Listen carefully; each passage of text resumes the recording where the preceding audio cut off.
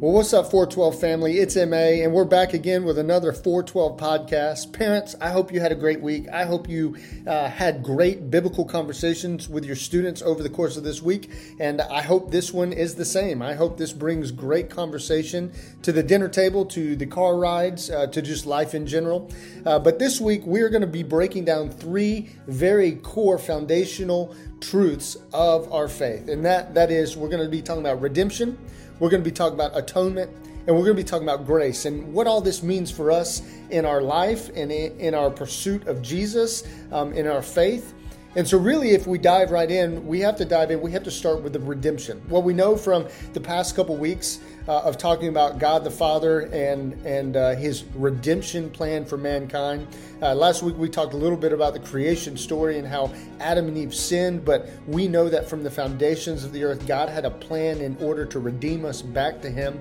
And so redemption literally is defined as the action of saving or being saved from sin, error, or evil.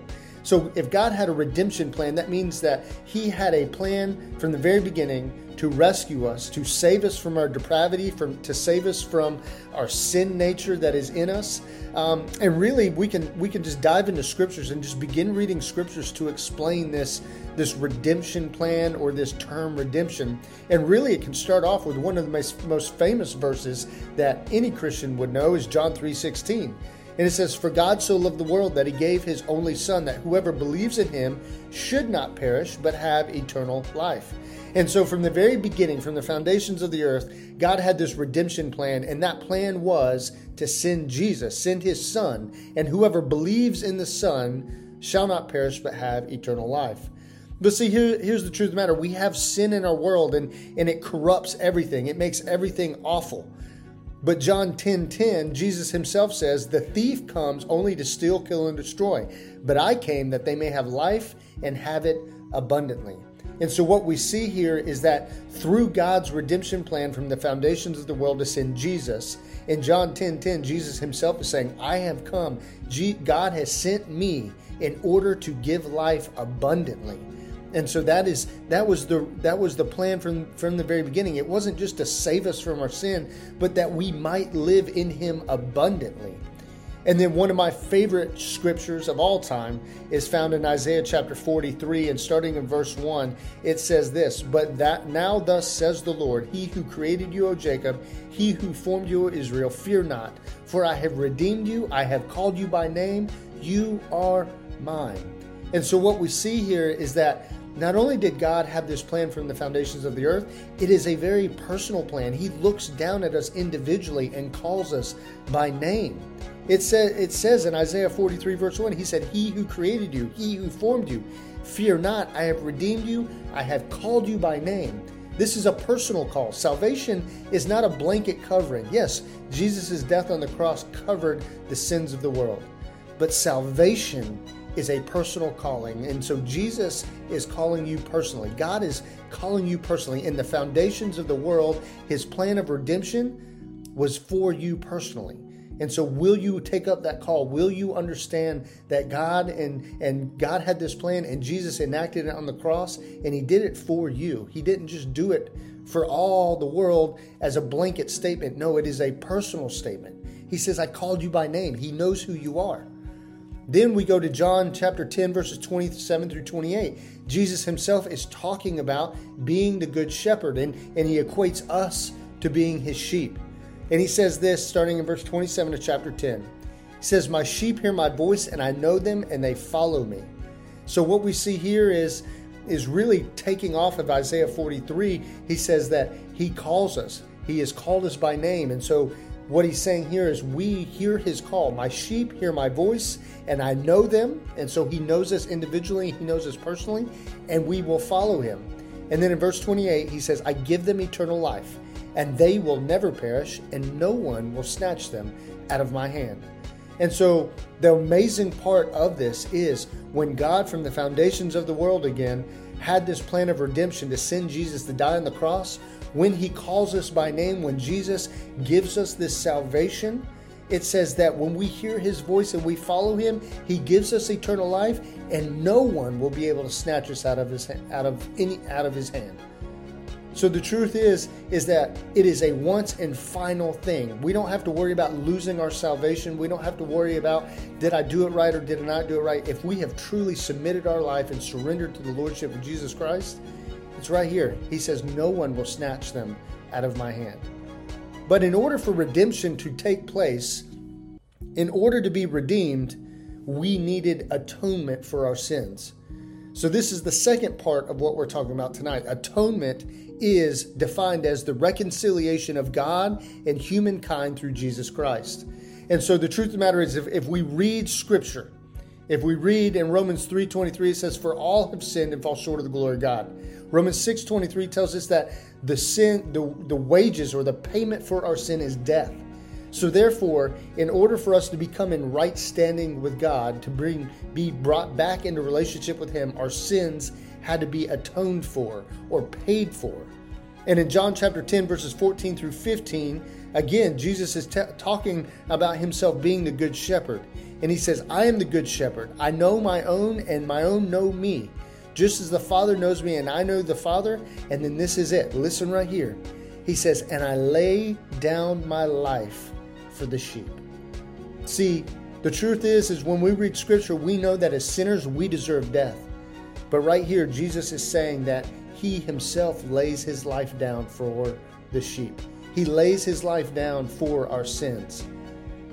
It's not that He laid His life down and then we have to do something else. No, Jesus Himself takes the payment for our sins. He atones for our sins on the cross. If you go to 1 Peter chapter 3, verse 18, it says, for Christ also suffered once for sins, the righteous for the unrighteous, that He might bring us to God, being put to death in the flesh, but made alive in the Spirit. So again, we see here that Scripture is telling us that Christ suffered His death. He was righteous, He was perfect, and He was blameless. And so therefore, He was the perfect sacrifice to atone for our sins. And so he replaced the righteous for the unrighteous. And it says that He might bring us to God. See, that was God's plan from the very beginning, the redemption plan of bringing us back into relationship with God. And so therefore, that's what Jesus did on the cross. He made a way that we could be brought back to God in relationship. And then in Romans 5:8, another one of my favorite scriptures, it says, but God shows His love for us that while we were still sinners, Christ died for us. See, He looked at us in the muck, in the mire. He looked at us in our worst spot in life. And He said, you know what? I'm going to die for you. I'm going to die for that. He didn't require us to clean up our act. He didn't require us to do anything to show ourselves worthy. No, it just says, but God showed His love for us that while we were still sinners, He died. Christ died for us. So therefore, this is showing the full atonement of Jesus on the cross and how our sins had to be atoned for, and Jesus' death covers that atonement. Now, what I also find interesting is this is why Jesus was born as a baby, because He had to live a perfect life. He had to be the perfect sacrifice. Now, yes, God could have come down and done it completely differently, but as we see in Scripture, God punishes sin through death. In the Old Testament, death was brought about by sacrifice of an animal. And in the New Testament, it says that Jesus was that perfect sacrifice, that perfect lamb. And so therefore, He was born as a baby. He lived a perfect life so that He could be the perfect sacrifice. The Bible also tells us in Hebrews chapter 4, verse 5, it says, for we do not have a high priest who is unable to sympathize with our weakness, but one who in every respect has been tempted as we are tempted, yet without sin. And so what is amazing to me here is it shows us that we have a God and a God that loves us so much that He came down, He put human flesh on, He lived a life of 33 years, and He lived it perfectly. But it wasn't to gloat or to brag. It was literally so that He could be the perfect sacrifice for us. But then also in Hebrews chapter 4, verse 5, it tells us that because He did that, He is able to sympathize with our weakness. He is able to understand us. He's able to look at the temptation that comes upon us, and He's able to relate. He's not a God that's distant. He is a God that is personal. And so that is an amazing thing to me. But even though God had a redemption plan, and even though Jesus came and atoned for our sins, we have to understand that we do not deserve redemption and atonement for our sins. We don't deserve it. And there's nothing we can do to earn it. It is all by the grace of God. We need grace. Grace is a very foundational truth that we must stand on. See, grace is defined as the free, unmerited favor of God. See, grace is the undeserved kindness of God towards us as the sinner. We didn't deserve it. There was nothing we could do to change it, but God gave us grace. He gave us something we did not deserve. That goes back to Romans 5:8. But God shows His love for us, that even while we were still sinners, Christ died for us.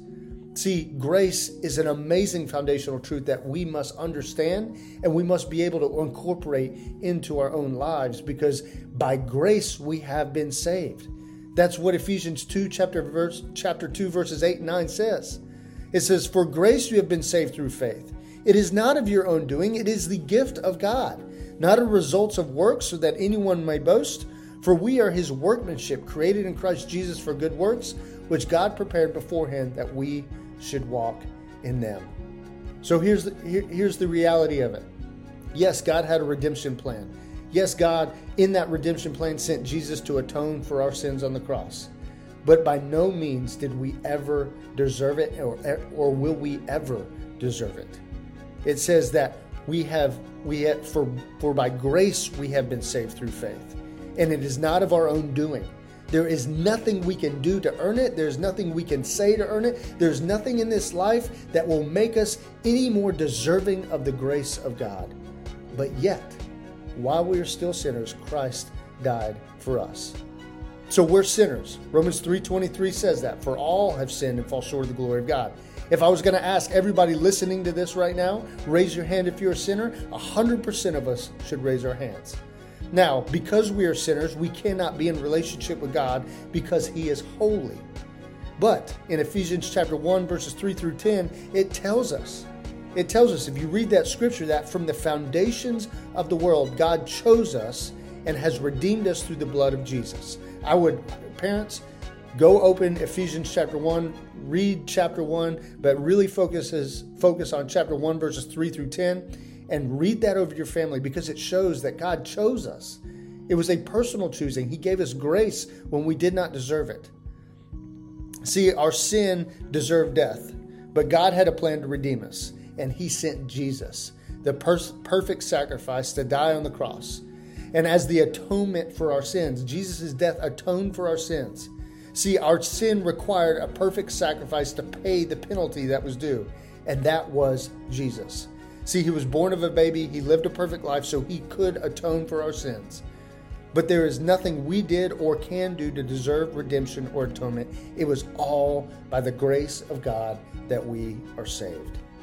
And again, Ephesians chapter 2 and verses 4 through 5, it says, "But God, being rich in mercy, because of His great love with which He loved us, even when we were dead in our trespasses, made us alive together in Christ. By grace you have been saved." So as we go out this week, and as we go into this world, man, let's rest on the immense grace that God gave us and be thankful for that grace that He gave us.